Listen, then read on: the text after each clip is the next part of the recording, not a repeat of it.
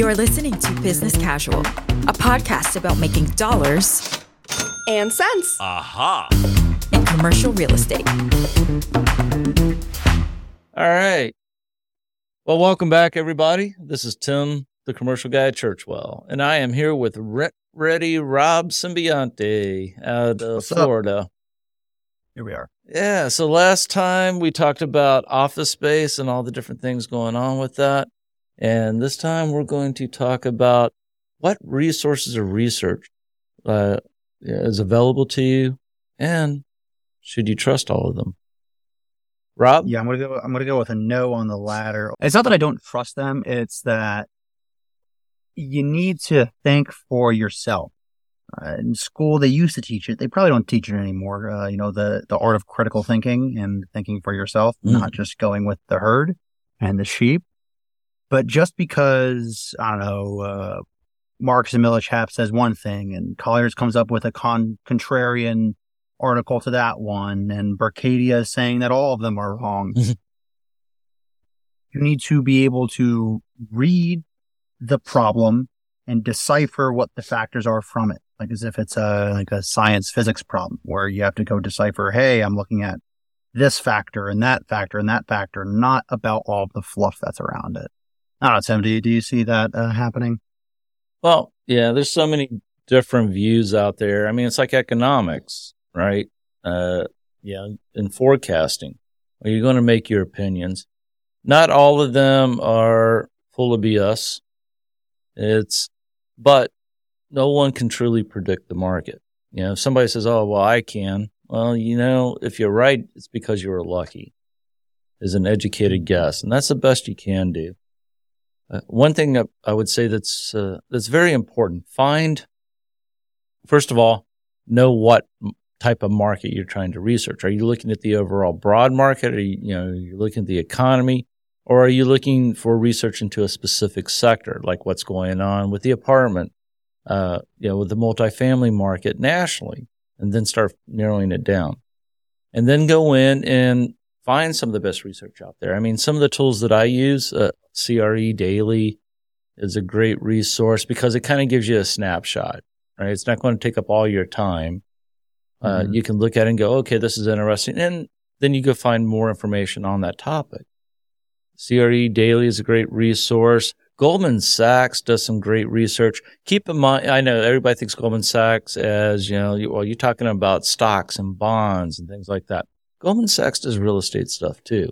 When you're talking about the capital markets and commercial markets, it's a matter of where are they flowing their money for investment decisions. Hey, you should be in real estate right now. Oh, hey, you should be in international bonds right now. Hey, you should be doing this. It's about where they're going to put that money. Some of the biggest lenders, institutional lenders in the commercial markets are things like pension plans and insurance companies. Insurance rules that amount of money. Yeah. Yeah. They kind of rule everything, it seems like. Insurance, commercial insurance, if you guys don't know, has just been going through the roof. But that's a whole different topic. So read this research. And Rob, what type of sources do you go to? Well, if you plan on, and you've chosen a market, if you're not reading your local paper in regards to what is economically happening there, what businesses are moving, what kind of money there, where they're actually moving to, you're doing yourself a disservice.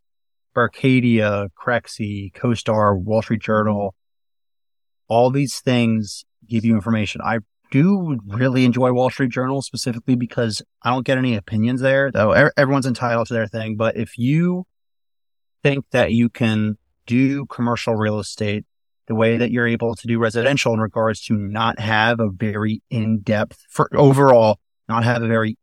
knowledge of everything that is going on in that market, you are going to be rudely awakened because there are certain things that take longer, and commercial real estate is one of those things that takes longer to happen than residential.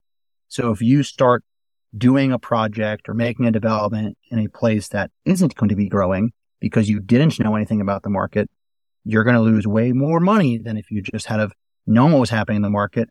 Oh, there's an international airport moving over there. Maybe I should be putting my money there rather than somewhere where the population is going down. Things like that. It seems rudimentary, but people will not do it. Well, that's true. We've seen a lot of people, at least throughout my brokerage career, where they come in, and this applies to user space and investment space. Well, look, this is a great area. I want to be there. And they pay, they want to pay extraordinary rents because it is a great market, but it has been.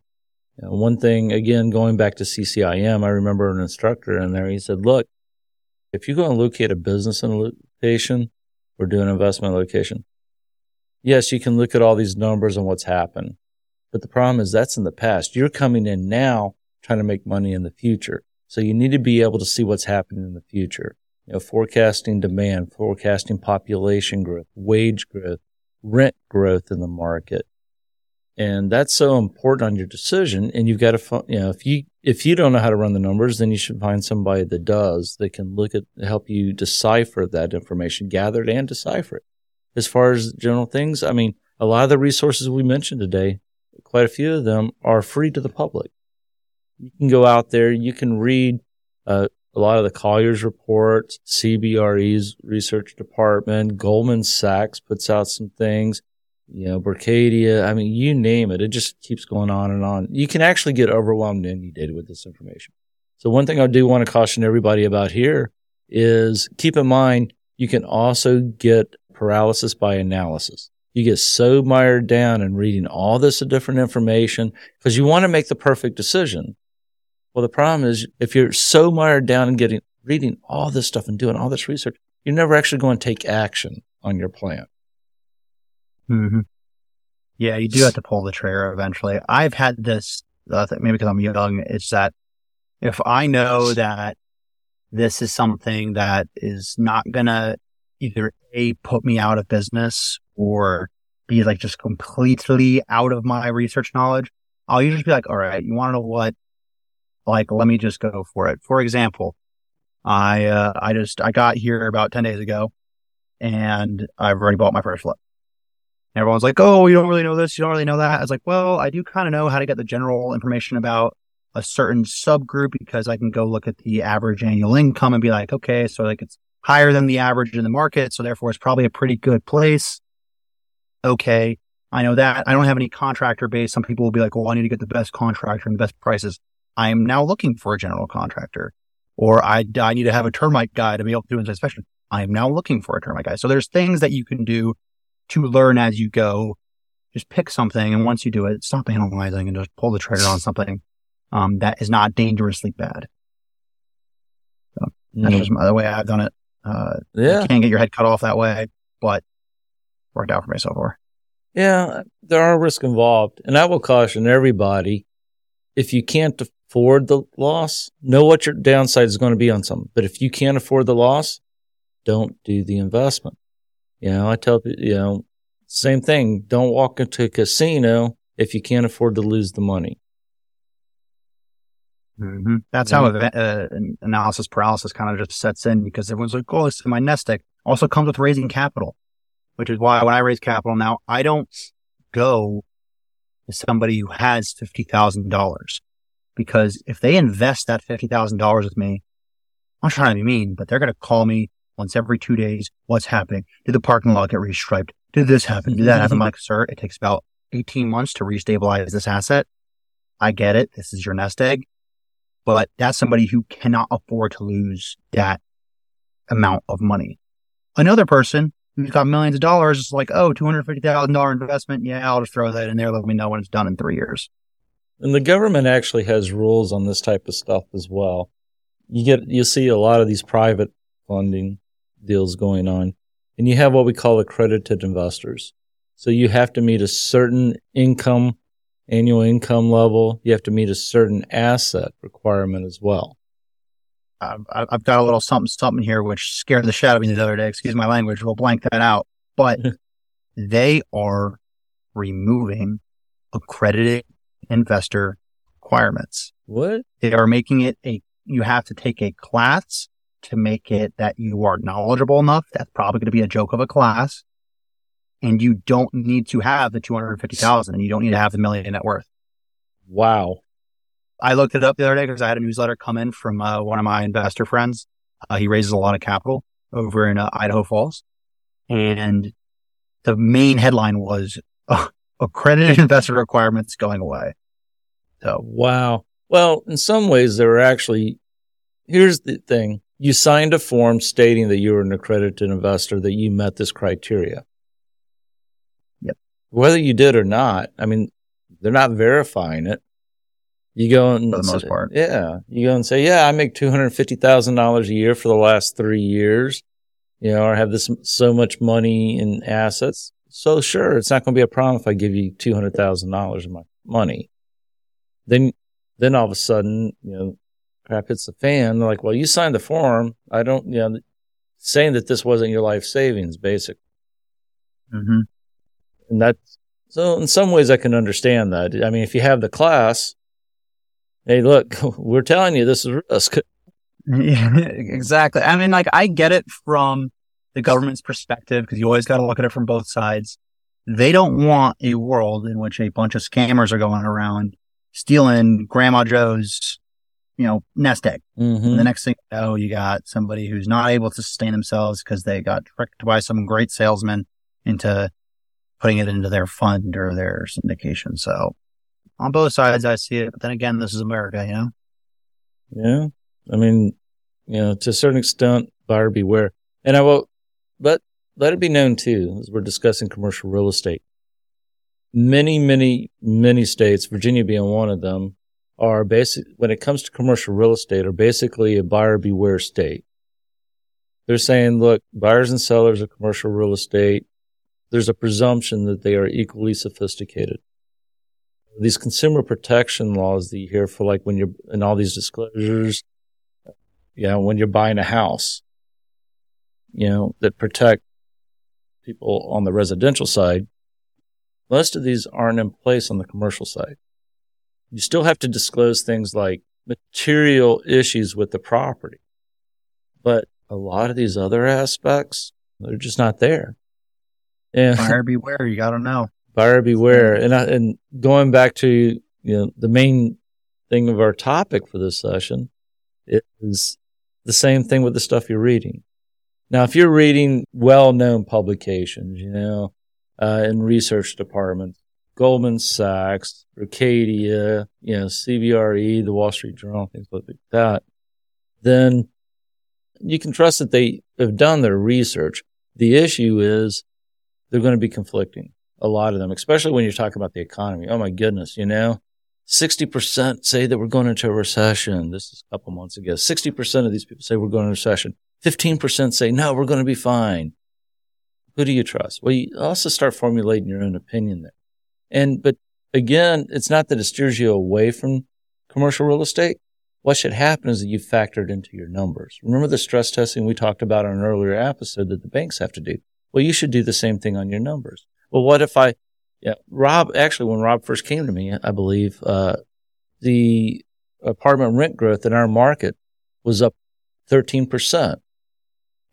And people were actually forecasting that going forward. It's like, there's no way that we're going to maintain 13% rent growth.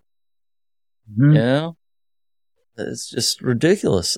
And unfortunately, a lot of investors out there on the smaller scale anyhow, and by smaller, I'm talking about the 2 million and under, a lot of them come into play and they're buying assets, especially because there's very few of them out there at the moment. So they're jumping in and they're paying cash for deals, and if they're inexperienced, they don't know how to price them properly, or they're represented by somebody that doesn't know how to price them. They're not getting appraisals done, so the lender's not requiring an appraisal on the property. They're jumping in just desperate to buy these, and they're forecasting like, well, look, we're going to keep growing like this. Of course, I want to make a ton of money. And then they come back when things slow down. They go, oh, my asset is, I've lost money on this. And believe it or not, you can lose money on apartments too. You can lose money on everything. However, there is one principle, I guess this will be like my nugget for the day, of if you do 3 things, you more than likely 99% of the time won't lose money. Is if you buy a property that is cash flowing, you secure long-term debt, and you have adequate cash reserves. The reason why I say that is because you don't have to sell ever. So yeah, will you not be able to get your money back from initial investment? Okay. But you can keep on holding that property throughout whatever market cycle because you have stabilized debt. And it's not changing. The property is already cash flowing. 99% of times rents don't go down far enough for you to stop cash flowing.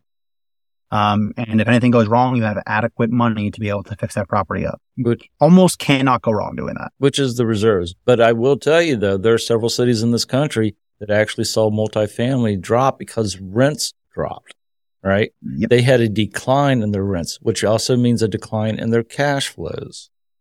Mm-hmm. So again, it's not what the property's worth, it's what you buy it for. Yep. And so you got to be careful. And it's not just and it's today's how you market, manage it. It's next year's. Or I always assume a 5-year hold period. Unless you're buying a property to flip it, I always assume, okay, you're going to hold this for 5 years. Let's forecast out these numbers for the next 5 years and see what we get. And that's where you come into play with all this analysis. You say, all right, look, rents obviously aren't going to grow at 13 or 14%. What's normalized rent growth in our market? Well, 4%.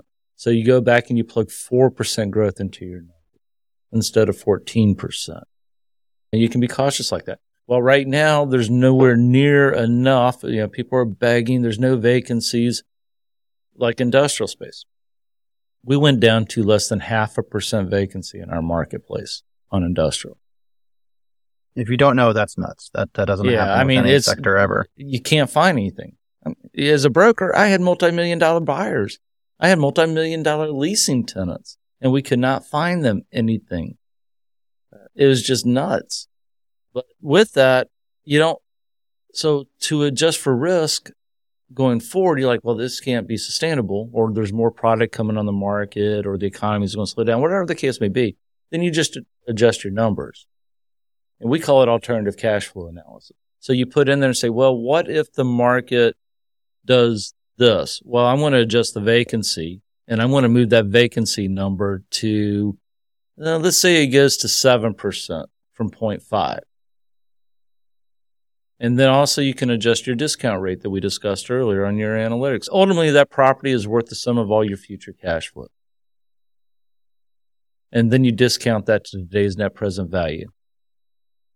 So by doing that, you say, well, instead of 7%, I'm going to require 10% because inflation is going to.